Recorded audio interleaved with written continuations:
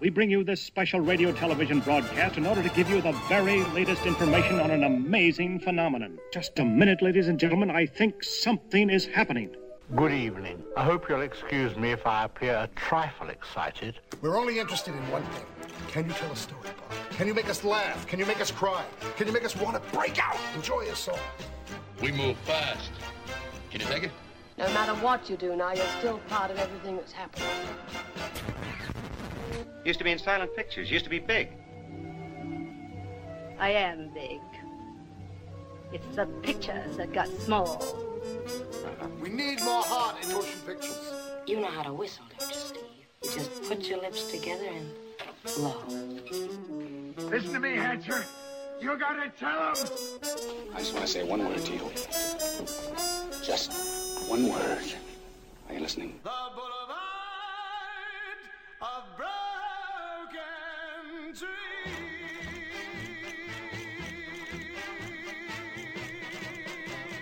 We're making another movie. This is the one I'll be remembered for. Welcome to the Sordid Cinema Podcast. This week we're going to be taking a look at 2000's Unbreakable, written and directed by M. Night Shyamalan. Here's a clip.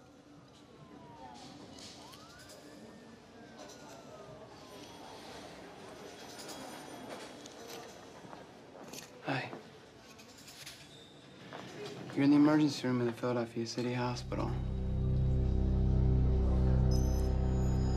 I'm gonna ask you some questions. Where were you sitting on the train? Against the window. In the passenger car? Yes.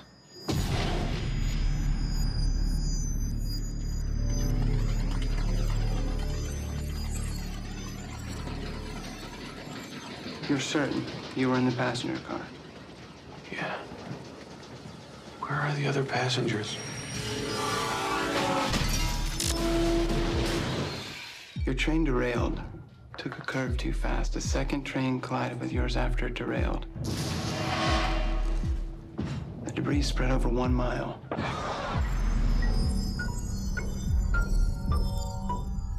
Why are you looking at me like that? There are two reasons why I'm looking at you like this. One, because it seems you are the only survivor of this train wreck. And two, you don't have a scratch on you. I know what's going through your mind right now. You're searching for meaning in all of this. Know one thing. 131 people died so you could finally understand the destiny for which you were born. Are you ready for the truth?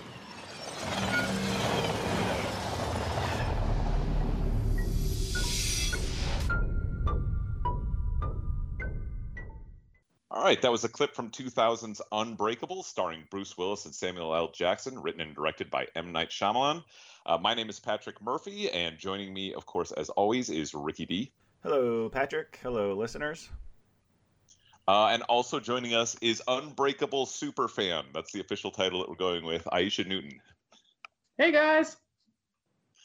All right, so I picked this movie, Rick. For those who don't know, Unbreakable is sort of a superhero origin story, but with definitely a different sensibility than the origin stories that we've gotten over the last couple decades. So I picked it because I hadn't seen it in a little while, and I wanted to know a long while really, and I wanted to know how it would hold up after watching the spate of Marvel and DC movies and the Christopher Nolan Batman films and all these other superhero movies that have come out since 2000, which has been a flood of them. Because back then we didn't really have a ton of them. Spider-Man, I think Sam Raimi's Spider-Man had just come out in 1999, but other than that, we weren't really getting a boatload of superhero movies yet. So that's why I picked Unbreakable, and I could say that it holds up really well and probably even does better after seeing all the noisy Marvel movies. I don't know. What do you guys think? I personally think it's perfect. I actually appreciate the movie that much more now after sitting through all of the Avengers and Captain America and Wonder Woman. Like, the beauty of the movie lies in its simplicity. Hey, do we have to put Wonder Woman in the same category as the Avengers? Hey, it's a superhero movie, man. Got to do it. They all have crumbling towers of stone and concrete and explosions. Yeah, so explosions every 10 seconds. they're all in the same category as far as I'm concerned. Maybe you can put the Dark Knight trilogy in a slightly separate category just because it has a completely different tone. But the rest of them, they're all the same. Agreed. I think it was in 2015 we made a list over on the old website, and it was a list of the best comic book movies. If I remember correctly, I think on the top 20, 15 of 20 were released before the year 2000. It was like released in the year 2000 or prior to 2000. It was like Blade, Darkman, Batman, the original Superman, and so on and so forth. There were so many great comic book movies released. The thing is, back then, there was no Marvel Cinematic Universe. So Spider-Man made money, Batman made money, Superman made money, but they weren't making these superhero movies like every 2 weeks. Like nowadays, it seems like every month there's a new superhero movie and or TV show. I think Aisha, you're right. It is sort of like almost Pitch Perfect, and I think has an origin story. I think it's like by far the best of all of them, even though these characters don't come from a comic book. Like there's no original source material. These characters were written for this movie. But what I find amazing about this movie, watching it again, 20 years later, guys. This movie came out in 2000 in November. So next week it's going to turn 20 years old. But what I find amazing about this movie is it is part of 2 trilogies. Because I think, if I'm not mistaken, he always had the idea to make a sequel. I'm not sure if he always had the idea to make a trilogy. Maybe he did. But regardless, this movie falls in between his original trilogy, which includes The Sixth Sense, Signs, and Unbreakable. And the reason why I call that a trilogy is because, for me, that's sort of like his spiritual trilogy. All 3 of those movies, and I won't spoil the other 2 for anyone who hasn't seen Signs and The Sixth Sense, but all 3 of those movies deal with issues of human spirit, identity crisis, faith. You know, a character trying to find himself, trying to find meaning in life. Like if you look at Mel Gibson's character in Signs, you look at Bruce Willis's character in The Sixth Sense, and again, Bruce Willis here in Unbreakable, and to some extent, Sam Jackson's character in Unbreakable. So for me, like, yes, like Sixth Sense and Signs are loaded with religious images, not so much Unbreakable, but all 3 characters are sort of similar in terms of where they are in their lives, in terms of like them being family men, in terms of them, in terms of all 3 characters going through some kind of like midlife crisis. And it's also interesting that, and I've read a lot of interviews with M. Night, and they bring up this point where M. Night was born into an upper class family. He comes from a family of doctors. He himself was a doctor, correct? Or studying to be a doctor. And yet all of his films, well, at least his 3 early films, the 3 originals, the 3 big ones, I should say, Sixth Sense, Signs, and Unbreakable, they all represent the working class. And so in all 3 movies, all of the families, the 3 men, are all part of the working class. And you know, when you compare it to movies nowadays, like the Marvel films or even the DC films, everything is over the top. Everything is over exaggerated. Everyone has to look pitch perfect and beautiful. In this movie, the characters have flaws, including the hero. So in the first scene in which we see Bruce Willis's character David, he's shown as a man who's flawed. He's hiding his wedding ring. He's flirting desperately with some lady who sits next to him on a train. He fails, you know, he doesn't necessarily pick her up, instead he creeps her out. She wants to like change seats. But you know what I'm saying? Like, it's like there's something about this movie where I kind of feel like M. Night is a lot more patient than the rest of the filmmakers, directors working in Hollywood. Like if you look at the pacing of the film, for example, we can talk about the camera placement, the camera shots a little later on, but it's just like he's more patient in telling a story. And do you guys think that like this movie kind of feels like the first act of a bigger story? Like I think if nowadays this would be like the first 30 minutes of a movie. Yeah, I mean, just doing a little checking up on this, apparently Shyamalan had sort of laid out plans for a trilogy for this movie where the first stage was sort of the birth, he called it, of the superhero. The second stage would have been him fighting a bunch of villains. and then the third movie third story would have been him facing off against his arch enemy, which of course is Mr. Glass. So I assume over the trilogy. So yeah, this does have I think it intentionally has that feeling where it was setting up, a bigger conflict or a bigger story. Yeah, because I kind of feel like when we get to the end and he realizes Mr. Glass's master plan, that's like the 30-minute mark of a Marvel movie. I mean, in a way, it almost felt like a play. You sort of have that opening where you get that introduction to the character. Even the pacing is kind of slow. Like, it's not sort of jumping into right away. Like, you see him on the train and then he's waving at the little kid. So you're like, oh, he's kind of like, nice guy, family guy. But then you see he sort of slips off his wedding ring where he's checking out that chick's tattoos and her little belly shirt. And I don't know, I just really like the way it sort of took its time. The whole movie ultimately is really more origin story than anything else. For both characters, too. Yeah, like it really takes its time, and I really appreciated that. Well, that's the one thing you said for both characters. It's an origin story. It's interesting to me that he begins the movie not with Bruce Willis and the train crash, which is I think how a lot of people would have started telling this story. There's a guy on a train, it crashes, and he walks away from it. That's how you would start the movie. But he starts the movie with the birth of Elijah, which is interesting, which also almost makes it feel like Elijah is the main focus of this story more so than Bruce Willis is.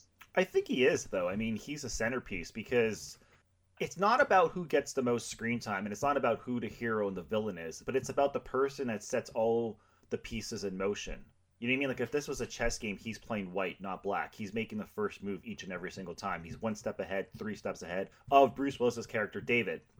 I mean, yeah, I totally agree, but also, Patrick, it's also interesting that they open with him being born, and in the first scene of David is him in the train wreck, in the train crash, which you can argue is him sort of like being reborn, because it's not the traditional like Superman type thing where he lands on a farm when he's like a baby and right away we know that this kid's special because he came from outer space. Well, you sort of get that with Mr. Glass's character when the doctor comes in and asks that they drop the baby, and they mention how he's got multiple fractures. I kind of feel like when it starts on the train, that's not necessarily his rebirth. His rebirth would have been more the car accident where he at that point decides that he no longer wants to play football. Because that's him making a conscious decision that he's going to change where his life is going to go. He clearly could have been like a professional football player for like forever because he never gets hurt. But there's a quote in the movie. I wrote a few notes here. So one of the quotes is, "Did you know that this was the first morning I can remember that I didn't open up my eyes and feel sadness?" Do you know what I'm talking about? That little bit of sadness? David Dunn. So I think the thing is that, yeah, when he fakes being injured because of the car crash when he's younger, because he decides he doesn't want to play football so he can marry his wife and live happily ever after, he's still not happy. He's still not fulfilled. He's still sad inside, and that's probably why their marriage isn't working. But when he ends up in that train crash, that's when his wife comes back to him. That's when he goes back to his family. That's when he starts to discover who he really is. And so that's why I'm saying that, to me, that incident, the train crash, not the car crash, feels like it's his rebirth. All right, fair enough. I think there's certainly a case to be made for that, and since Shyamalan even referred to the story as sort of a birth of the superhero, that's certainly fair play.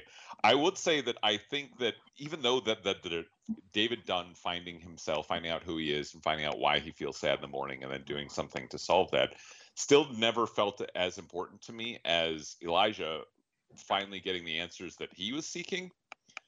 I guess there seemed to be more of an undercurrent of emotion in Elijah's motivations. Because Elijah knows, right? Like, that's the thing. Like, I think Tarantino summed up the movie perfectly. Like, I wouldn't market the movie like this because to me it gives away the big twist, but his summary of the movie is, what if Superman actually existed but didn't know he was Superman? And that's the thing about David, like Bruce Willis's character. He doesn't know. If at the end of the day, if you don't know, you don't know, right? But when you know, or when you suspect, that's when it drives you nuts. And that's the thing about Elijah. Like, Elijah's quote that I wrote down was, "I almost gave up hope. There were so many times I questioned myself. I've made so many sacrifices, but it's all been worth it. There are millions and millions of mediocre people in the world, David. Isn't it great that we are not one of them?" That's his whole purpose in life is, or not what he decides to be his purpose is to find his complete opposite, to prove that they are special and there is someone like David who has these powers. Yeah, he wants to prove that he has a purpose in this world because of his condition. You'd want to know that condition was meant for something as opposed to just bad luck. Exactly, just life of suffering. Yeah, like why me? He drew the short straw. It's way more interesting to think that like I didn't draw the short straw. I'm meant for something, and what I'm meant for is to do battle with this other guy in some way, like in a comic book. For sure. I also really admire how, despite the fact that he's working in the superhero genre, he constructs a believable fictional world with believable characters, even though he's dealing with unbelievable events. And that's why I love this story. Like, a lot of people always point to Christopher Nolan's Batman movies, or even like a movie like The Joker, which I wasn't a big fan of, but how they feel more grounded in reality because Batman himself doesn't really have superpowers, right? But M. Night creates a movie here, which is a superhero origin story for two characters, be it the villain and hero, depending on which way you look at it. But the movie never plays out like a traditional comic book movie. There's really no action scenes. There's maybe one fight scene, which lasts like maybe 3 minutes. And it's barely a fight scene because really it's just Bruce Willis choking a guy. Exactly. It's a real-time chokehold. Although I got to give it up to that guy. He was pretty strong to resist the choke of a guy who could bench press 350 pounds and fling him all over the room. Maybe that guy was a slight supervillain of his own.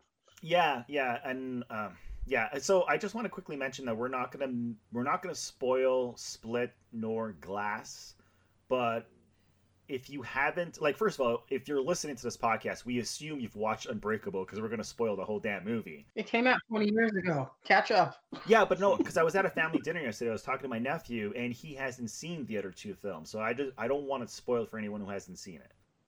Okay. Yeah, I mean, Split obviously is its own thing. Glass, I think everybody understands, is a direct sequel in many ways to Unbreakable. So I don't think that you can. We don't need to talk about spoiling Glass or anything, but I think we could probably reference it. I assume both of you guys have seen Glass. I know. I mean, I had to review it for the site, so. Yeah, I actually like both Split and Glass. Glass is my least favorite. Unbreakable to me is like almost a pitch perfect movie. Split was just a lot of fun. Glass was kind of like just more of a curiosity. I want to see how he's going to end this trilogy in the making of, like, it took him like 20 years to make this trilogy, which in itself, like, again, the fact that it's part of two trilogies, I mean, I don't know if M. Night knew that he would actually be able to pull it off, but the fact that he was actually able to make a sequel and then turn it into a trilogy 15, 20 years later, still working inside a Hollywood system with these big actors is sort of impressive. Even if you don't like the movies. No, for sure. Yeah, I wasn't a huge fan of Glass. I think it basically repeats a lot of the same themes from Unbreakable, which is them questioning whether or not they really are superheroes. And I just remember thinking, like, yeah, didn't we solve that at the end of Unbreakable? Yeah, it didn't really need to be made. No, and that Unbreakable is all about somebody questioning themselves. So I don't think the second movie also needed to be about that same person again questioning themselves. Like, it was kind of resolved. But so as far as Unbreakable goes, though, it's amazing. Yeah, exactly. But what draws you to this? Like, what? It's an interesting superhero movie, and it's very unlike even the superhero movies of that day, which were much more varied than they are now. Everything now is basically assembly line superhero movies. They all look and feel the same for the most part, and they all have the same plotting. Back then, there was definitely more experimentation going on. You had filmmakers who were able to create their own vision, right? Tim Burton had a vision for Batman that probably nobody else would have done. And I would say that even Sam Raimi had his Spider-Man thing going on, which he would perfect with Spider-Man 2. But Richard Donner and Superman, they all did their own things, right? These movies didn't feel the same in the slightest bit. And Unbreakable, or Sam Raimi's Darkman especially feels bizarro. This is a completely different. I don't think there's ever been another superhero movie quite like this. And I know there have been other smaller indie films that have done superheroes in different ways. But do you think this works like as a superhero movie, or is it just kind of a nice low key mystical thriller type movie? No, it's definitely a superhero movie. Mm-hmm. Do you think it works as one? Definitely. I mean, I think what's great about it, like, I think people have gotten so used to superhero movies being all about like spandex and explosions and silly costumes that it's so nice to see what a superhero movie could really be once you strip away all of the CGI and explosions and show the actual people who the characters really are. And I think that really works for this movie. Yeah, I think I was going to say, I think we've gotten so used to superhero movies mean excess, like tons of it. They're all about that now. And this is a movie that definitely is not about that. In fact, it pairs back from comic books. It tries to create more grounded versions of what a comic book character might be. It goes in the opposite direction of every superhero movie. But I think that's why it works. I mean, doing something different is always refreshing, interesting, and it's new, right? It's something new, something different. So maybe not everyone's going to like it. Like, I do remember when the movie was released, it actually got a really bad cinema score. I think it's called the cinema score. When they actually go to the movie theaters and ask people to grade the movie. It got like a C- or a D. So a lot of people did not like the movie when it was released. I think they were expecting more of like a... Yeah, but they wanted the Sixth Sense again. Yeah, exactly, exactly. That's the thing, right? And I think the marketing for this movie was also really detrimental to the film as well. Yes. Yeah. They made it seem like a spooky supernatural thriller, which it's not. Which it's not, yeah.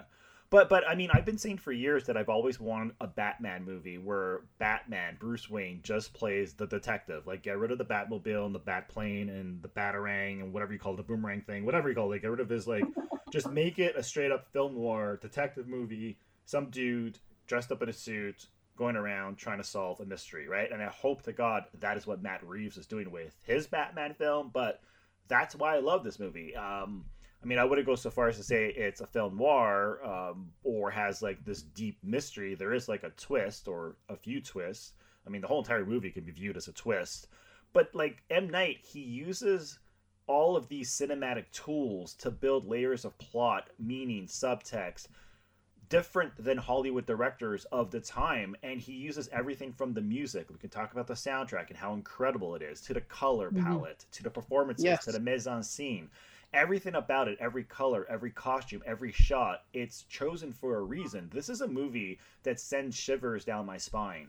It makes the hairs on the back of my neck stand up, specifically in those two opening scenes and then at the end of the film when we get the big reveal. Like, okay, when you look at, like, I still think The Sixth Sense is an amazing movie. And every time I watch it over and over again, I'm always amazed at how he covers his ground, how every single scene, like, you can't look at The Sixth Sense and say he cheated. Like, that is a pure twist ending in where the director and the writer does not cheat. They earn the ending, the twist, right? Here, the same thing can be said. Like, when you get to the end of the movie and you realize that Mr. Glass, Elijah, is responsible for the train wreck, it makes sense because they drop all of these clues throughout the whole entire film. But because his character is played as sort of, I guess you can call him like the mentor, like he's the one that's helping David grow and turn into the man, the superhero that he's supposed to be. You don't realize it at first. You maybe suspect it, but I didn't realize it at first. No, but it's a complete. What makes that such a great twist is that it's not just surprising to the audience, but it actually completes the character arc. That's what Elijah never feels fully developed until that moment when he reveals that he did all these things. And then you finally see the character for what he is, and then it all makes sense. That was his motivation the entire time. There's the desperation and the pain that he felt, all kind of put into these horrific acts. That it's necessary for the character of Elijah to have that twist. That's what makes it such a great twist. You know what the scariest thing is? To not know your place in this world. To not know why you're here.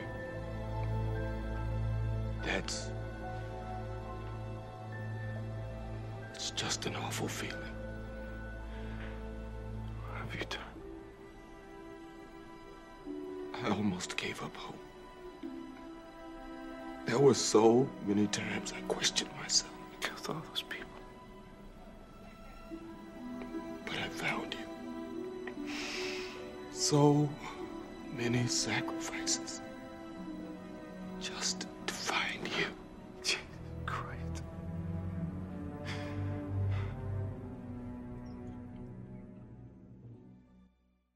Do you want to hear about my kitchen theory? Kitchen maybe theory? someone's written about this, but what? Yeah, okay, so maybe not. Maybe I'm the only one noticed. Because I watched all three of his original films. Well, not original films, because I think he made a film before The Sixth Sense. But he did. Yeah, okay, so The Sixth Sense, Unbreakable, and Signs. I love Signs, by the way. So I watched I love M. Night. He's like one of my favorites. Everyone thinks I'm crazy. I love this guy. So in all of these movies, there's crucial, important scenes that take place inside the kitchen. And the reason why I noticed is so weird. So I had a conversation with my nephew earlier this week about kitchen parties. Like how every time he used to have a house party, there'd always be kitchen people. We called them kitchen people. So we were just talking about kitchens, and I started watching The Sixth Sense and then Signs and then Unbreakable, and a kitchen keeps popping up in all of these movies. So in every single one of these movies, there's a crucial scene that involves a kitchen. In this movie, there's actually quite a few, but there's the scene when Joseph, his son, pulls out the gun at the kitchen table, and he wants to prove that David is a superhero by shooting him because he would survive or somehow magically dodged a bullet, right? There's also the scene in which David is in the kitchen completely alone, thinking about his life, his family. You know what I mean? Like it's like his character is falling apart. He's going through a midlife crisis. And also, like, the way he shoots that single, like, that scene when the kid pulls the gun, like, I think he uses 4 shots, and he uses this incredible single long take. And that single take adds to the tension. Because it's a very simple scene. Yes, the kid pulls a gun, so you do expect a bit of tension and suspense, right? But the way M. Night films it, it's weird because this whole entire film, like, I was told that there's, like, I was watching the making of documentary on the DVD, right? And they said they used over 30 single long takes. But when you watch the movie, you don't notice any big, huge single long takes. It's not like one of those single long takes that you see in what was that movie that won cinematography last year at the Oscars? The one that I dislike because it's all done in digital. The war movie. Oh, 1917. I was thinking when you were talking about like Children of Men or something like that. Well, Children of Men is kind of like really cool, but like it's these long takes where it draws so much attention. It's like, look at me, but what purpose does the camera shot serve apart from it just being really cool? Like, but the way M. Night chooses his long takes, they serve a purpose. They build the characters. They help with some kind of big reveal. They help tell the story. And so in this scene, he uses this long take, and I didn't really notice it until watching it again for like the 7th time. Anyhow, so all of his movies, the kitchen plays an important role, or at least a lot of things happen inside the kitchen. So it happens again in Unbreakable. I'm telling you, man. I'm gonna have to go back and watch The Happening to see if there was a kitchen table scene in that movie. Yeah, I'm not so sure about that theory, but okay. I don't know about The Happening, but the first 3 films for sure. And also, oh my god, I just thought of another one. At the end of the film, when like the following morning after he saves the family, he's sitting in the kitchen, and he shows Joseph the newspaper. He slides the newspaper over, nods his head as if to confirm that yes, that was me. I am a superhero. So that in itself is an important scene because he builds trust and a bond with his son yet again. And his son is sort of like the only person in the world that knows his secret identity. Tell me, man, it's all about the kitchen. Yeah, can I just say, in that scene with the newspaper, like, hats off to the son. That was like some serious heavy lifting that kid had to do in that scene. The way he just like breaks into tears silently, it's not like over the top or crazy. Like, I just thought that was a really great scene, and that kid, like, kudos to him. You know what's embarrassing? Every time I sit down to watch this movie, I always, for whatever reason, think it's the same kid from The Sixth Sense, and it's not. You think it's Haley Joel Osment? Yeah, I always think it's him. For some reason, I always remember him in this movie, because I have no idea who Spencer... who's his name? Spencer Clark? Spencer Treat Clark. Yeah, Spencer Treat Clark. Yeah, but he's been in a lot of movies. He was in Mystic River. I know he's in Mystic River, but I don't he's not someone I would normally recognize. Well, I always think of that scene as the Tropicana scene because he's sitting there pouring his orange juice, and for some reason he's wearing this green tie-dye shirt that matches the box of orange juice. See, that's the thing that I love about early M. Night Shyamalan movies, and he still tries to do stuff like that in his later movies. He just is not as successful, but it shows the entire process of the kid pouring his orange juice. And you're thinking, why am I watching this? But that's part of the atmosphere of his movies. He does do those nice, long, patient takes. And though I think I can see some people being, driven mad by having to watch some of this stuff, I don't know. I find it completely relaxing to just this movie for me is just it's so easy to sit back and sort of get absorbed in it, just because and it has a lot to do with those long, patient takes. If there was a lot of editing in this movie, I don't think it would play nearly as well. No, because it makes it feel more real. It really makes you feel like you're just sitting there looking at the mundane, everyday life of these characters and watching your kid pour orange juice really slowly and sloppily is life. Right. I mean, they clearly, I don't know how many shots are in this movie, but I do know, because they said it in the interview, there was over 30 long takes, and I did notice that when watching a movie, there are very simple scenes, like a scene in a diner or a conversation between two people, and normally a filmmaker would have 2 or 3 cameras and they would cut back and forth, medium shot, close up of these characters, right? And what he does in this movie is he uses either a dolly or a pan. I mean, the opening scene is a perfect example. So you got 7 people crammed into. By the way, are they in the back of a shopping mall? Is she giving birth in a mall or something? It looks like a department store. Yeah, it was a department store, like maybe the dressing room or something like that. Yeah, that's what it looked like to me. I wasn't sure, but anyhow, they are crammed into the small room, and the guy walks in, and the camera, I guess it's a handheld camera. It's handheld camera work, right? There's a guy, I guess, holding a camera. Anyways, yeah. He's in the camera's in the room, and the camera just slightly pans left and right, and he uses the small mirror that's hung on the wall so he can catch a glimpse of specific characters and get a close-up of their reactions of what they're saying. But that is so effective, along with the score, the music, the scene, the acting, performances. But the way he shoots it and frames it, it's amazing. And then he does the exact same thing in the second scene, the follow-up scene, where David's in the train. It's a really weird shot because it's like the camera's low because they're sitting down on the train, right? Clearly, and it's like the camera's in between the 2 seats. I always thought it was the kid. It was the viewpoint of the kid that was watching. That's what I thought too. Yeah, that's what I thought too. Yeah, but he uses the pan, so it's a very simple shot. But I don't know. I feel that's why I feel that's why a lot of people compare him to Hitchcock. I guess, yeah. But I feel like he's more inspired by Spielberg. I mean, when you mentioned the kid where he's pouring the orange juice, right? I mean, you see that in every Spielberg movie from the 80s. There's always a family in a kitchen, and they're making breakfast, and the camera just follows them throughout the house, just doing whatever they do on a normal day. Pouring milk in their cereal and spilling a little bit and all that kind of stuff. Yeah, the Spielberg definitely loves that sort of home life type stuff. Mm-hmm. Yeah, for sure. Well, another thing I liked about that scene in the changing room, I liked how they filmed it in the reflection of, I guess, one of the mirrors in the dressing room. And that's sort of where you start noticing more, I guess, color again, because you see Elijah's born, the mom's wearing a purple dress.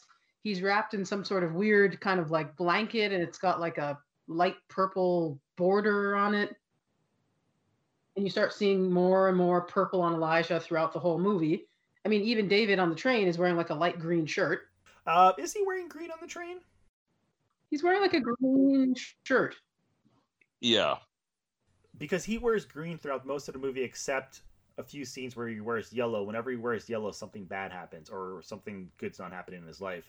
But the weird thing is, in the making of documentary, it was Samuel Jackson's idea for him to wear purple. So I'm not entirely sure if the costume designer or M. Night had this idea for a color palette where one character gets green and another character gets purple, and those are their colors. But it's a great choice to use purple because being the villain in this film, like when you think of comic book villains, you think of like the Joker or Magneto or Lex Luthor. Like some of the classic villains in comic books all wear purple. It's a great color, man. You got to have a personality to pull it off. I'm not entirely sure what the orange means. Well, orange is sort of a warning color. You see it on construction sites and safety cones. That's a warning color. You're right. So orange, yellow, and red is when something bad happens. Or there's a lot of strange little things in this. Like there's a lot of upside down shots. He has a lot of people upside down. So the little girl on the train at the beginning of that scene is upside down, and she's looking at him upside down. And then his own son, son's watching TV upside down. And when the comic book is handed to Elijah, early on when they're sitting on the park bench, the entire shot is upside down. Oh, I love that scene so much. I love that scene. It is a really good one. Yeah.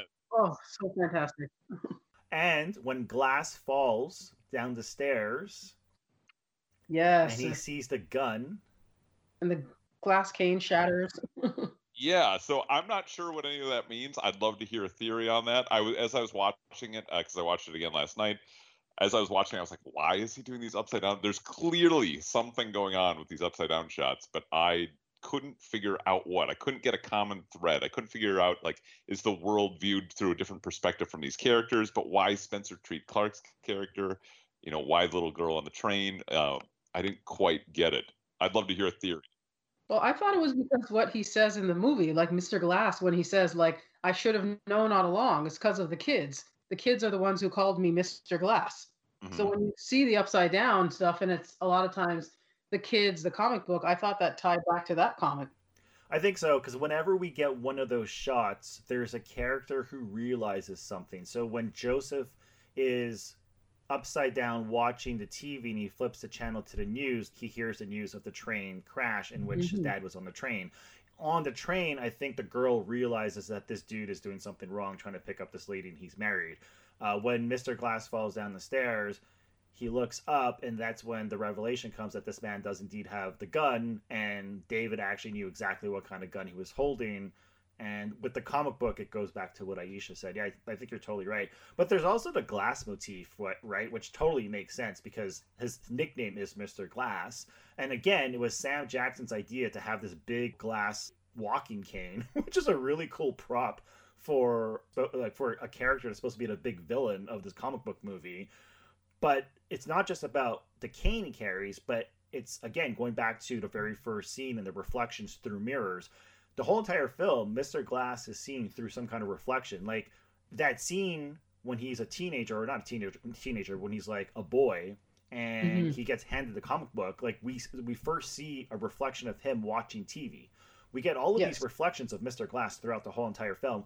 We get a reflection of him when he drops the calling card on the windshield of David's car. And so we get a reflection of him, like Mr. Glass. We get the whole entire film. We just get reflections of Mr. Glass from windows or mirrors or you name it. I mean, it makes sense. Your name is Mr. Glass. Yeah, it's a nice motif to have around him. And it also makes him seem more mysterious because you're never really truly seeing the real him. You're just seeing a reflection of him. And he's obviously been hiding something the entire movie, and we don't really see the real him until the very end. So it's a nice way of doing that. Those are the kind of things that I'm always impressed with filmmakers. It's when you're first putting in pre-production and you're getting all this stuff kind of ready, because a lot of this stuff, as you talked about, the colors weren't in the script, they weren't on the page. That was something that Samuel L. Jackson came up with on the set. So you write that stuff in, you develop all of these things, but it's always fun when they can pull it together and make it coherent throughout an entire movie, which I think outside of Signs, Shyamalan's career obviously went in a different direction after Signs than he probably would have liked. And he has sort of made a little bit of a comeback, somewhat of a renaissance with the Visit and then Split and Glass. I'm not sure what he's going to do next, but for at least 3 movies, he made 3 brilliant movies that I think anybody can enjoy anytime.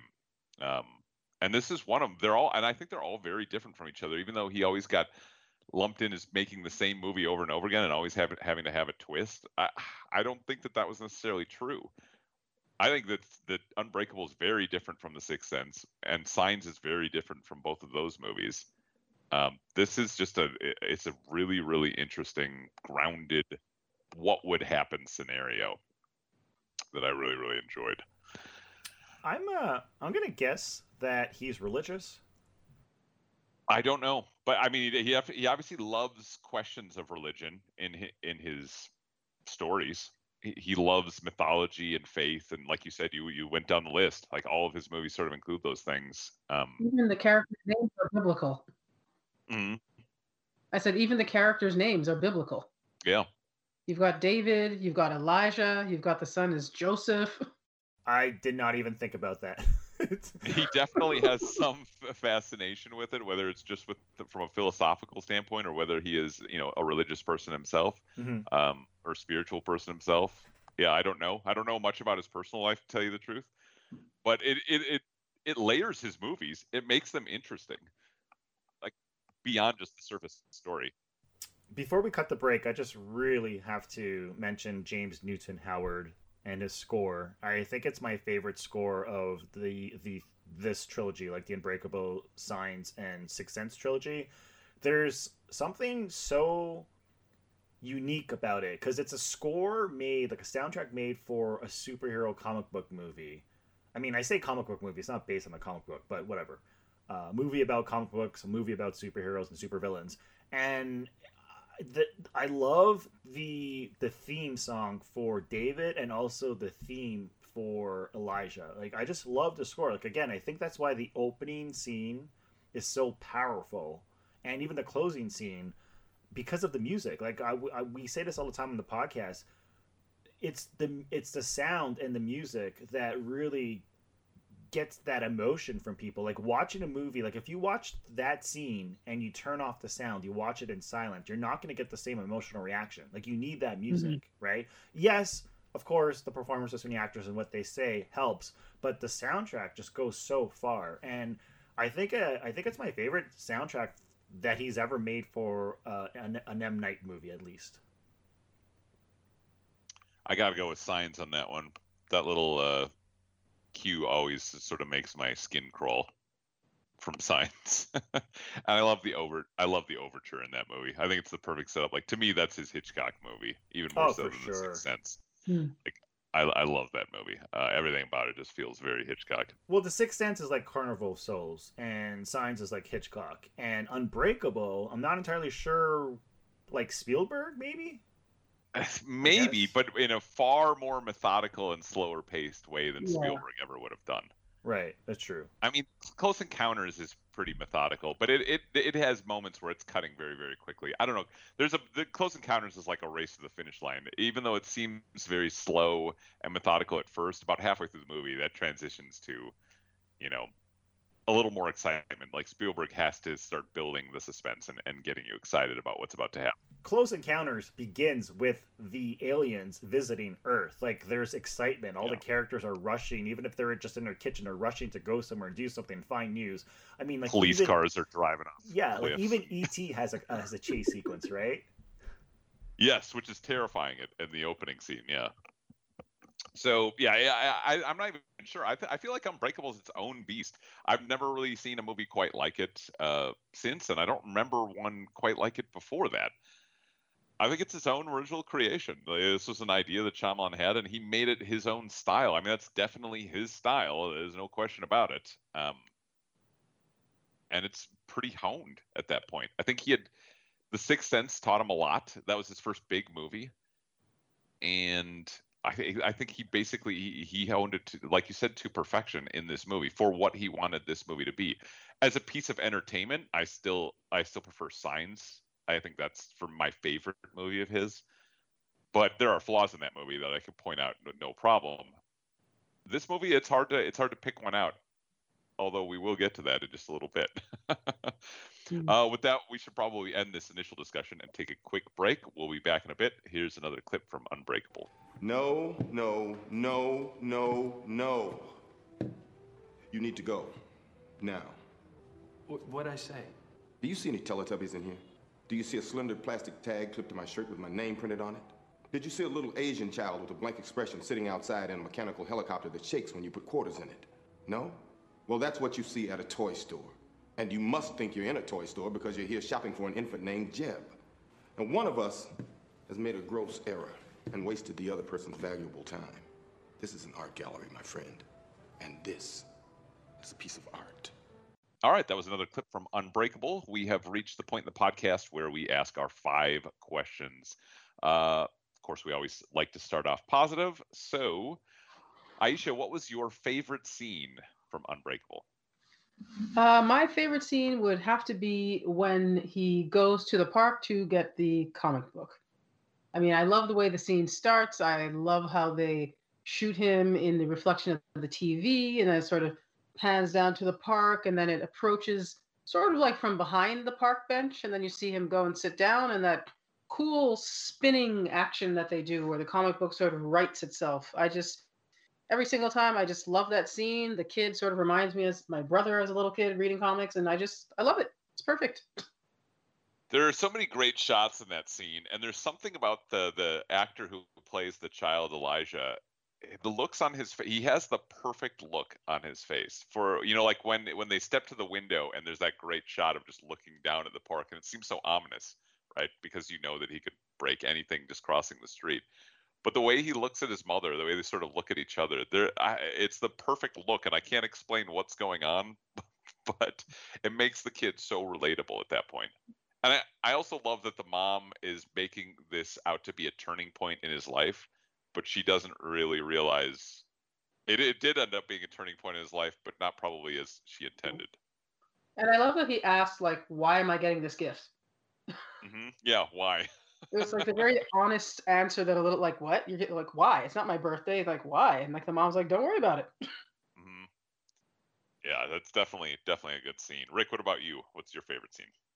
Okay, this is hard because there's a lot of great scenes in the movie. So the opening scene, I think, is incredible. It's maybe the best opening of any one of his movies, but it's actually the third scene. Right after the train crash, he wakes up in the hospital. David wakes up in the hospital, and they tell him that he's the only... Well, first they say that he's one of 2 people who's going to survive, but in like a minute, he's probably going to be the only sole survivor because the other guy is dying in the foreground and he's in the background, which is kind of like really creepy, right? Yeah, as the blood spreads across that cloth, yeah. But the whole entire scene, like especially like the way he walks out and all the people just stare at him because they're hoping and waiting that their loved ones are going to be the ones walking out, and he gets to the door and you have all the reporters snapping photos, and it kind of looks like it's in slow motion, but I don't think it is completely in slow motion. And again, the way M. Night holds his camera, I think we get 2 back-to-back long takes in those scenes, but also because of the way it connects to the opening scene. Once again, the opening scene, you have Elijah being born, and he is born with this condition where all his bones can easily break. And then you have David, who's completely the opposite, where he survives a train crash without any scratches or bruises, and he's completely fine. Those 2 scenes, specifically the scene when David walks out, it sends shivers down my spine each and every single time I see it. So it's like 20 years later, I've seen this movie 7 times, and that scene always shocks and amazes me, just like him walking away without a scratch shocks and amazes everyone in the scene, like the doctors, the police officers, etc., etc. And again, that reflects the opening scene, because in the opening scene, they had the exact same reaction, but for a different reason, because they're shocked and amazed that this baby was somehow born with broken arms and broken legs. You know what I mean? So it's just like it's a really, really, really chilling scene. Yeah, it also sets up the family dynamics without having to do a bunch of exposition. You learn everything you need to know about their marriage and how their family is operating just by, the kid loves his dad. He runs to him immediately and hugs him. The wife and his wife doesn't really like the hug is very awkward, and then the kid wants them to hold hands, which they do for like a second until they fall apart when the kid's not looking, and they walk out. It tells you everything you need to know about what's going on with that family. Oh yeah, very elegantly. All right, so my favorite scene. This is going to be a weird one, but it's the one that sticks out most in my head, and for some reason, it's the one that I enjoy watching the most. Because I like the character of Elijah so much, it's going to be an Elijah scene. It's the scene in the comic book store, and he doesn't say a word except for at the very end when he wants to buy a comic. But I love the look on his face, and I guess I love the frustration that comes out there. This character that has been searching and searching and searching, and he feels like it's coming to, that he's reached a roadblock, that maybe what he's been looking for doesn't exist, and he's never going to find it. And just this idea of him being stuck there, just staring and wanting to destroy. That's where you first sort of see the hint of where he is a villain. Like that frustration leads him to just want to randomly destroy things in order to make somebody else's life miserable that night. I don't know why that scene always has stuck out for me, but it's my favorite for some reason. I love Samuel L. Jackson's performance in that scene, and I love just the shot of him being wheeled out and constantly hitting his brakes so that he destroys a little part of even something that he loves, which is comic books. He's just destroying little parts of it just because of frustration. Actually, I just got to give a runner-up really quick. Love that scene, but I also really, really love the scene in which he's trying to sell the artwork with the original drawing to a businessman. Yes. Oh. Yeah. I love that scene. Yes. And then he realizes that he's buying it for his 4-year-old son. He gives him the big speech about, like, when you walked in here, did you see any Teletubbies? This isn't Toys R Us. This isn't a toy. This is like a piece of art. And that's why, like, this movie also doubles as a love letter to comic books, because his speech in that scene, like, it speaks volumes about the art of making comic books and his passion and love for the art form, right? But throughout the whole entire film, there's mention of comic books and why they are so special. I mean, maybe the comparison to the Egyptians and hieroglyphics is maybe a stretch, but still, it just really feels like it is a love letter to superhero movies, superhero comic books. Absolutely. I mean, the opening scroll, opening text is definitely speaks towards that. All right, Aisha. So this is where this could be tough for you because you called this a perfect movie. But if there was one thing that you could change about Unbreakable, what would it be? Yeah, I kind of struggled with this one, but I suppose if I had to change something, I found the scene towards the end where he goes to rescue the family was a touch long. Okay. I mean, it kind of, like, I got it. You were sort of trying to build the suspense and make it menacing, but there were like a couple of scenes where it just sort of, it kind of felt a little redundant. It sort of dragged on. He's going through the house. Then he finally finds the girls. They're there tied up. It was a little strange that this, man in a poncho that you've never seen before is untying you, and nobody screamed. Nobody said a word. After knowing what happened, I thought that was a little odd. Right. He looks scary as hell, too. Yeah. Like, he looks more like a serial killer than the other guy does, even. Exactly. This giant man, like, your family has been terrorized, and this giant man shows up dripping wet in the dark, and there wasn't so much as a peep. That was the part where I was like, okay, well, Maybe they were screamed out at that point. I mean, maybe, but it just seemed just a touch too calm. Even the mother, when he goes to see her after what she's kind of been through, I was like, really? Nothing? Well, she was dead. That was the problem with them. Like that, because both later on when he shows the kid the newspaper article, both parents had died. It said, okay, he saved the kids, but both parents, she was dead. Like, he unties her and she slumps to the floor. Okay, I wasn't sure if she was, like, actually dead at that moment or just, like, unconscious, but I was just like, I don't know, yeah. So I just thought that was weird. I assumed she was dead just because the newspaper article said that both parents were dead. Oh, okay. But I always found that strange too. Like, he's untying her and nothing getting until she slumps over, and I was like, oh. Yeah. That was my one little tiny little nitpick. If I had any nitpick about that scene, it's the way he gets saved from the pool. Yeah, that was a bit weird too. I guess that's not how I want my superhero to have his very first like eye-opening experience, where he probably would have died if it wasn't for two little kids. Now, granted, he saved those kids, so in a sense, he created his own, rescue. But at the same time, he got really lucky those little kids came there. Otherwise, he botches his very first attempt at being a superhero and dies in the process. Yeah, I thought that was maybe their attempt at sort of calling back to how he almost drowned as a kid, because they said two little kids were goofing around in the pool, and he almost drowned, and they changed the rules for pool safety. So I thought maybe that's what they were trying to do, like a callback to that. Definitely. I just wish that he would have figured out his own way out of there. I actually love the scene of him drowning, or almost drowning. I think that's one of the most tense drowning scenes I think I've ever seen in a movie. It's uncomfortable for me to watch for some reason.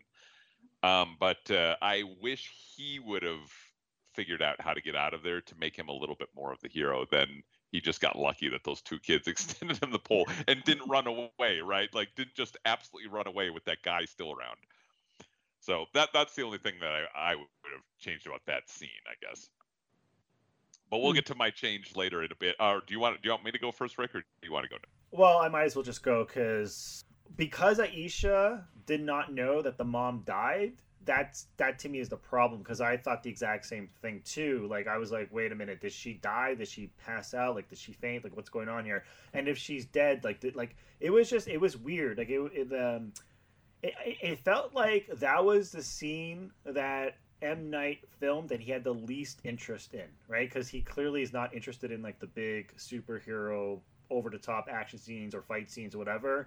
So it felt like I don't know if I would say like a rush job, but it didn't feel like he put as much care into that scene. Yeah, it felt disjointed. Mm-hmm. Yeah, it has its moments. I do like the choking out part. I think that was pretty effective, just having that one long take and just showing him being patient and letting the guy go through his motions. He's not going to get hurt by getting slammed to the wall. It doesn't matter at all. This guy's just going to struggle. I like that, all being a one shot. There are parts though that earlier on when he's going through the house where the editing does seem kind of weird. Like maybe it's like he gets from one place to the next like so fast, like he's teleporting. Yeah, they didn't get enough coverage maybe or something. I don't know. And you can't really keep track of like the villain. Like what is he doing? I don't really understand what he did in the first place. Like he goes to the front door and then he starts walking around to the back of the house, and then Bruce Willis just walks through the front door. I don't really understand what was going on as to like what the villain. Yeah, he vanishes and then just appears and then knocks him into the pool. Yeah. It's like, what? Kind of odd. I mean, it works from a visual standpoint, but it doesn't actually work as a scene. I wonder if you guys are going to disagree with mine even quite a bit, but. The one scene that's always stood out to me that I find the most awkward and the least believable, and we already brought this scene up, is the kid with the gun. I don't like the gun scene. I don't think it was earned. I don't see where the kid's motivation was. I don't see why he needed, during the course of the movie, I don't see why he needed his dad to be a superhero so badly. Why it was so important to him that his dad be a superhero. So I can answer this question. I thought about this too, because I was going to pick that scene. Like, I do like the way it's shot, which I explained earlier on the podcast. It's shot great. Yeah. It just doesn't feel like an earned scene to me emotionally. But the reason why I think it works, or at least I can defend it, is because Joseph is so desperate to find a reason and to believe in something for his dad to stay and not move to New York City and for his parents not to split up. And so he sees his dad being a superhero and his whole life changing and his character changing and him actually being happy and so on and so forth has the way that their family is going to stay, like not split up type thing. And so I think the kid is so desperate not to lose his dad that's why he picks up the gun. Now, if he had actually shot him, I would have a huge problem with the scene, because I don't think that kid's capable of actually shooting Bruce Willis, or his dad, David. No, I doubt he could even. I don't think he could pull the hammer back. He was shooting a revolver. He got the gun loaded. I know, right? I was like, what? You climbed up into the closet, you got the gun, you found behind the trophies, the bullets. I was like, what is going on here? But that's why I think his performance is so great, because throughout the whole entire film, you see the desperation. You see how he just wants his dad to stay. Like, even when he's playing football with the big, huge prospect, like, the guy's going to be a big football star in the NFL, he decides to quickly, it's like he doesn't even think about it. He just leaves, him and his friends and this, like, huge football star to go play and hang out with his dad. And he's so proud of it. He's like, hey, guys, I'm going to go work out with my dad. And they look at him like, who the hell cares? And for him, it's like, it's his hero. Yeah, there's definitely a hero worship thing going on with that. I just don't think that it was properly explained over the course of the movie, like that the kid cares this much. You know what I mean? That wasn't really built. And so by the time he pulls the gun out, I was like, whoa, where the hell did this come from? Jesus, that's going to extremes just to prove that your dad's a hero. There might be other ways of doing that. It felt like the kid had reached a desperation breaking point, but I didn't know why he was so desperate. Patrick, it's the kitchen. People do desperate things in the kitchen. Yeah, but the wife was eerily calm during that scene too, that's a whole other thing. Like, the wife was a little bit weird in this movie. We haven't mentioned who the wife is. We're like Robin an hour Wright into Penn, the podcast. Yeah. Well, Robin Wright Penn's character in this movie, Audrey, a little strange. There's a lot going on with that woman. It's like, they don't give her a ton to work with. And then when I did see her, she seemed a little bit problematic. Yeah, there is something to her, because I love that when she meets Elijah, the little conversation that they have, where she kind of explains why she wouldn't go out with a football player, that kind of thing, or why, that car accident is probably what got them together. It does at least hint at some complexity that they never, for the rest of the movie, really allow her to have. Yeah. I mean, she did marry Sean Penn, right? Oh, the actress, yes. Yeah. No, but like, her character, like, okay, so there's that scene where she's in the house and she comes over to talk to David, and then she's like, I really need to know. I mean, no matter what your answer is, it won't change my opinion. It won't matter. Have you been with somebody? Because I was like, where is this coming from? That makes no sense. Of course, this is going to change your opinion of everything. Like, what I are guess you she was talking trying about? to be like cool. It was like, don't worry, I'm cool with whatever you did, but she really wasn't gonna be. But like, who would have been cool finding out that, like, so you found out he hooked up with a whole bunch of people? You would have been like, oh, sure, no problem, great, good to know. Yeah, no big deal, no big deal. Just wanted to know. Yeah, just acting, and she acts it so casually, and then she has like a breakdown when she finds out the answer. It's just like, well, clearly you had a reaction, so what was the point of the scene? Yeah, well, Like, then we could get into like Shyamalan the writer. I've always had my issues with Shyamalan the writer. Shyamalan's a great filmmaker, but boy, does he have a problem with dialogue sometimes. And if I was going to point out the flaws in Signs, a lot of time it has to do with the dialogue. But yeah, I'm not sure he knows how to write certain characters. I mean, that poor woman that character was a mess. And then like the whole thing of, I find a note on my windshield and I take my son with me to this stranger who's asking me questions about my life. And the wife was like kind of calm about it. Like, oh, you brought him? He met Elijah? What? I'm a mom. If I found out that my husband took my son to go meet this crazy person who left a note on the windshield, I would have torn him a new one. What are you talking about? Like, that's not a normal reaction. No, she was very chill through the entire thing. Like, I felt like she had taken a Valium through the whole movie, because then later she's like, if Elijah comes by the house again, we should call the police. I know, right? And like, she even meets the man. Like, he goes to her work and she's treating him, and she doesn't think that's odd when he's asking her all these personal questions. But yet she answers the questions. She's like, I don't, like, you know what I mean? Like, she's a weird character. Yeah, I don't think they knew what to do. Like, it's like they knew they needed to have a wife, but they just didn't really know what to do with her.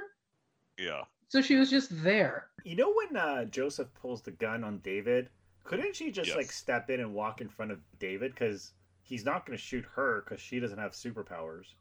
Right. Take the gun from him. The mom could take. Now, I guess you wouldn't, because you don't believe that David is a superhero, you wouldn't want the gun to accidentally go off if you tried to take a gun from him. You want the kid to lay it down. No. I'm not saying she goes and tries to take it from his hands, because anything can happen. Like, he can accidentally pull the trigger. I'm saying she just has to walk over to the other side of the kitchen, stand right in front of David. Yeah, I mean, that would be a bold move to make, because you're talking about risking you're risking your own life essentially. So, what else is she doing? Instinctually, people aren't going to generally walk in front of a gun. I get it's a pretty bold move to do that, especially when your marriage is on the rocks and you don't know whether you want to save this guy quite yet. But I kind of got the feeling that she didn't really want to get back with David, because the whole entire film she's trying to talk him out of it. She's like, it's okay, like we just one dinner date. It's okay. I understand if you want to change your mind. Do you want to change your mind? One dinner date. That's like, right now is the good time, right? I always thought she was talking herself out of it, like talking her own expectations down. I always feel like that's what people do when they actually have high expectations, but they don't want to disappoint themselves. They want to set themselves up for disappointment, I guess. So they just kind of overcompensate by saying like, well, it's probably not going to work out. This is, it doesn't matter. None of this matters. Nothing matters to me. You can tell me you slept with people and I'll be cool either way. But it does matter. Everything matters to them. So I always got the sense that she actually wanted to get back together, but was continuously setting her expectations low so that she wouldn't be disappointed because she assumed he didn't want to or something like that. I don't know. There's a lot going on in all of those scenes. I don't know. Their relationship was just a little bit weird, because I also found it was really weird that they had this accident that ended his career. She's a physiotherapist. You didn't have any kind of weird, suspicious vibes about how all of a sudden he abandoned football but showed no outward signs of any injury? Yeah, he was hurt, but how was he hurt? Yeah, like you were literally studying the human body and how it works. You got out of this accident where you were completely messed up, and somehow your husband just stopped playing football, but then goes into a job where it's a line of work that's potentially quite physical. Mm-hmm. He's running up and down stairs at this giant stadium.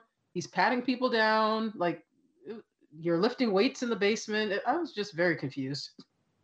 I don't think Shyamalan went into the research on that stuff. He's probably like, I don't know. She works with like physio stuff. So I'm just saying, you had a bad accident. You were a football player. I would imagine there was a certain rehabilitation period that would have happened. It gave him a great excuse as to how Elijah meets her. That's what I think he needed to have happen. So she had to be a physical therapist in some way. I mean, I guess he could have also made her a doctor. That's true. Although, yeah. She could have been a surgeon. She could have been a doctor instead. Random. They would have been a little more affluent, probably. Maybe he wanted to keep them on the blue collar thing, like the working class thing, like Rickett said. Because if she had been a surgeon or a doctor, their life would have been different. And him being out of a job and working as a security guard probably wouldn't have flown as well. Yeah, hard to say. All right, we'll swing back more towards the positive end of things, though. So, Aisha, who is the MVP? This could be an interesting answer. Who's the MVP of Unbreakable? Ooh. Could be anybody. Could be an actor. Could be the director. Could be a cinematographer, composer. Anybody you want. I mean, in terms of acting, I thought everybody. I mean, Bruce Willis, Samuel Jackson. I couldn't choose. So I guess if I had to say who the real MVP would, I'd say the camera. Okay. Cinematographer, maybe? Yeah, like maybe the cinematographer, just in terms of the way the film was shot. I could also give props to the person who came up with Samuel Jackson's wig. Which is a fantastic one, right? Because that was interesting. Mm-hmm. So just so you know, the cinematographer, his name is Eduardo Serra. He's Portuguese. He's worked on Harry Potter. He's worked on a lot of movies. Wow. But I think this was his first big film. He's got a lot of great framing in this. And, obviously Shyamalan has a lot to do with that as well, but the compositions are great. I actually really like the character being in the center of the frame. A lot of times they're also framed by a doorway. Yeah, they look like a comic book. Yeah, so it has a cell kind of look to it. And actually in the making of, so like M. Night is the one who decided on the long takes, but the cinematographer was the one who decided to make a lot of the shots look like the panels from a comic book. So a lot of it's very flat, which I normally wouldn't like, but it totally works in this movie. It does, absolutely. Rick, who is your MVP? This is a tough choice for me. Davis Duffield. Who? And you're like, who? Yes, I am like who. So Davis Duffield played David Dunn at age 20 and somehow looked exactly like Bruce Willis. And I thought they used a de-aging process, like CGI. And I'm like, whoa, mind blown. It's actually an actor. I was thinking the same thing, by the way. That's funny. Did you not think it was CGI? I was so distracted during that scene by the fact that guy looks so much like Bruce Willis. But I was like, but it's not, though. They didn't have those effects back then. That's what I was I like, thought, wow, too. this is great. That was amazing casting. And the scene just passed me by. No, but that's the thing. You watch this movie in 2020 and you think, okay, it's like what should we call it? The Netflix one with De Niro and Pacino and The Irishman. The Irishman, right? And how they use the de-aging process. And I was like, wait a minute, this is like 2000. I'm like, I don't think they were able to do that. And no, it's an actor. But at the end of the day, like, this is an M. Night movie. He's the director. He's the writer. He wrote it specifically for Samuel Jackson. He's the one who wanted Bruce Willis in the movie after working with him in Sixth Sense. He pretty much chose the cast. And I mean, he's responsible for most of the decision making. And yes, like, you know, we can point to Samuel Jackson coming up with the idea to dress his character up in purple and have like a glass cane. And I mean, everyone contributes ideas, but at the end of the day, it's also the director who says yes or no. And so he says yes to the good ideas and no to the bad ideas. So I'm gonna have to go with M. Night, and I think overall, this is his best film. It's maybe not my favorite, but I think from start to finish, it's maybe his best. Yeah, I think you can make an argument that it's technically his best. Again, I think Signs is just a more entertaining movie to me, but it has more flaws, I think, as well. But I'm willing to overlook those flaws because I love the stuff in it that I love so much. M. Night his career is fascinating to me. I've seen almost all of his movies. I've not seen his first movie, the one before The Sixth Sense, and I cannot for the life of me remember what it's called. Yeah, and I didn't see After Earth or the anime one that he did. Avatar? The Last Airbender? Avatar, yeah, The Last Airbender, yeah. Mm-hmm. I haven't seen either of those two movies, but I've seen all of his sort of his M. Night Shyamalan movies, right? I don't count those two, as those are just sort of director for hire movies. His career is I think The Visit basically sums up his talents pretty well. Like, he's one of the worst screenwriters out there. And he's one of the best suspense filmmakers out there. Period. Like, when he tries to write dialogue, it's usually an embarrassment when he doesn't get good actors to speak that dialogue. And I think that's where he has been rescued so many times by great actors speaking his incredibly awkward dialogue. And so you don't really notice a lot of the time, right? When you've got Mel Gibson or you got Samuel Jackson or you got Bruce Willis saying your dialogue, the audience is going to notice how atrocious some of it is. Or when you have Marky Mark. That's where you start to go off the rails a little bit. And like I said, this is why The Visit is the perfect example, because nobody in that is like a great actor. And so you get to see all of it, like people trying to say his dialogue. It's ridiculous. So it's hard for me to give him the MVP, because I also know that had different actors been speaking some of these lines, I feel like it would not have worked. Like, it would have just been another The Happening kind of thing. So you think that if you replace Bruce Willis with Mark Wahlberg, and you replace Robin Wright with Zoe Deschanel, and then who would Sam Jackson be replaced with? John Leguizamo? I can't pronounce the dude's name. John Leguizamo? Yeah. Oh, that would be a mess. That movie would be a literal train wreck. Oh, absolutely, exactly. So my MVP is going to go to Samuel L. Jackson, because I find him to be the heart of the movie and a big source of charisma in the movie. Because even though Bruce Willis does a great job, his character is so low key and low energy. I like to have at least one character with some enthusiasm, some passion in a movie for something, and that is Samuel L. Jackson. I think he finds a way to speak a lot of that dialogue, not just well, but really well, so that you actually get invested in the story and the friendship of these two. I think he's so important to playing that character. I think if somebody else playing that character and the movie tanks. Yeah, so even though Shyamalan obviously plays a huge part, and his filmmaking, I'm not going to question his filmmaking abilities because they're aces. But boy, can he write some bad dialogue at times. And even in this movie, if it's not spoken by the right actors, it's going to come across as bad. So I'm giving it to Sam Jackson. So going forward, who is the audience? First of all, Aisha, do you think there's an audience for Unbreakable going forward, especially in the climate of the context of superhero movies nowadays? And who would that audience be? What kind of people do you think they are? I mean, there's definitely an audience for this movie. I would think the audience for this movie would be slightly older people, maybe people age, let's say, 35 to 50. So, people that grew up maybe reading comic books and watching the cartoons, but at the same time can appreciate a subtlety to the storytelling. It doesn't have to be sort of like an explosion and everybody wearing spandex and masks. And, Yeah, and they'll have the patience to actually sit through it. Yeah, somebody who appreciates a story being told.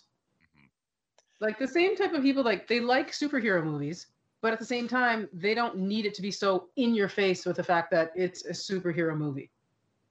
Right. I mean, what we're getting now is just being fed to us. I mean, I think I've already written about this several times. Rick, I think you laughed once, but I attribute it to slop essentially being poured in the trough. What? And the audiences... Like pigs, when you feed them, you put the slop in the trough. That's what they eat. Audiences are okay. I misheard. The gluttony of the audience. I mean, and that's essentially what Disney has done. They've been able to manufacture goop that they just pour into our troughs. We lap it up. We should mention that this movie was actually produced by Disney, which also makes it fascinating that back in 2000, Disney was able to produce a comic book origin story like this. Yeah, it was completely different. They obviously had bought Marvel at the time. This is done through Touchstone Pictures, which is one of Disney's subsidiaries. So it was Disney did experiment a little. Like now, Disney's completely different than they were back then. They were at least trying different things back then. Now, of course, they hit upon something that works, and now they're just going to do that forever and ever and ever until it doesn't work anymore. If you were going to call like Unbreakable, would Unbreakable be a decent gateway movie into M. Night Shyamalan's good stuff, or would you call that one of his least? I would almost think this is one of his least accessible movies. I think you're better off if you're trying to introduce somebody to Shyamalan, going with The Sixth Sense or Signs. Or Stuart Little. Stuart Little? No. No, I think The Sixth Sense and Signs are more his, that's more has more mainstream appeal than something like Unbreakable. I think you got to ease somebody into Unbreakable. I remember when I worked at the video store, everyone complained about Signs. I used to recommend it to all the customers, and they used to get so mad at me. They're like, this movie's so stupid. There's no suspense. The aliens look like toys. They were so mad. Don't care about the water thing. All I need is the shot of him reaching for that baseball bat in the end, and I'm like, I'm sold on that movie. I don't know why. I love that movie, but I do think it's got a more mainstream appeal as far as the scares. But The Sixth Sense, obviously, a classic, even though I don't think it's his best movie, and it's not even the most. I mean, it's not something I care to rewatch a lot. Oh, it's actually my favorite, and every time I watch it, I'm amazed at how well written and well directed it is. Yeah, it's a very simple movie, but it's almost filmed to perfection. No, and he did a fantastic job of it. It's just the subject matter doesn't really appeal to me, and I don't like child actors being the lead. I'm not a huge fan, to tell you the truth, of Haley Joel Osment's performance in that movie. I think he's adequate. I don't think he was Oscar nomination worthy. That's just my own personal thing. I tend to be more W.C. Fields. Stay away from the child actors. Never were kids and animals.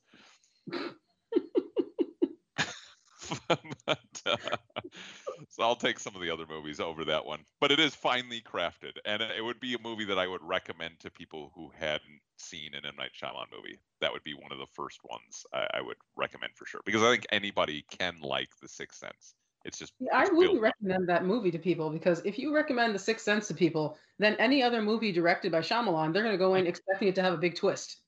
Yeah, that's true. But then, which one do you soften the blow by recommending? Not The Happening. What was the one with the maintenance man who lives in the apartment complex, and then there's the girl. Lady in the Water. Lady in the Water. Like, do you soften the blow? Like, okay, they're gonna get better than this, I promise. But here's the thing, like, not to drag out this podcast too long, but the last thing I'm gonna say is I actually really like The Village, Lady in the Water, and The Happening, because I view those three movies as B movies. Like, they're not, like, maybe he wanted them to be good, I'm not entirely sure, but I always kind of felt like the structure, the screenplay, the themes, like what it's about, it always just felt like the B movie. And I do think, like, the first half of The Village is amazing. The second half I really like, but I understand why people think it falls apart. I like Lady in the Water. Even The Happening, I find The Happening to be hilarious. Like, it's this environment, it's like this movie with this message about the environment, and it has this crazy weird performance from Mark Wahlberg, and I don't know, it's just such a strange movie about, like, trees killing people, like, and air. Yeah. Like, it's so weird. It's very strange. I do think that he intended So I watched Lady in the Water because I know that there are a couple of Goombastomp writers who actually like it. I knew you did, and there was another one she recommended it to me. So I tried it out, and I really wanted to like it. I ultimately couldn't. I think it was incredibly sanctimonious. I think he intended it to be completely serious, saving the world with his stories. Boy, yeah, I didn't enjoy that one at all. Yeah, it was a little bit goofy. Yeah, I like the performances, and I like everybody in it. It's just that I couldn't, except for the performance of Shyamalan playing the saintly writer that was going to save the world. Which, by the way, even his cameo in Unbreakable is a little shady. He's not exactly the best actor. Like, when Hitchcock used to make his cameos, he wouldn't necessarily give himself, like, 2 minutes of screen time and, like, 20 lines of dialogue. He would give himself any lines of dialogue usually, unless it was like this like run like one line or something like you'd say like one line, yeah, at the most. Yeah, but this is probably Shyamalan's best cameo. Hitchcock knew it was silly. Shyamalan thinks that he can be important. That's always the worst part of Signs to me, is that he plays such a pivotal role in that movie. Well, I thought it was kind of beautiful to watch Bryce Dallas Howard play a character named Story, who's really a mermaid living in a pool and falls in love with Paul Giamatti. Really wanted to like that movie because I love fairy tale stuff, and I couldn't do it. It's not put together very well. Note to self: do not put it on the list of movies to review in the future. No, do put it on the movies to review in the future because it'll be hilarious. I mean, this has been pretty positive. This is a good movie. It's fun. Yeah, it's one of my favorite superhero. It's one of my favorite superhero movies. I guess I have to put it that way. What is your favorite superhero movie? Would you say? What's your top 5? My top 5. Yeah.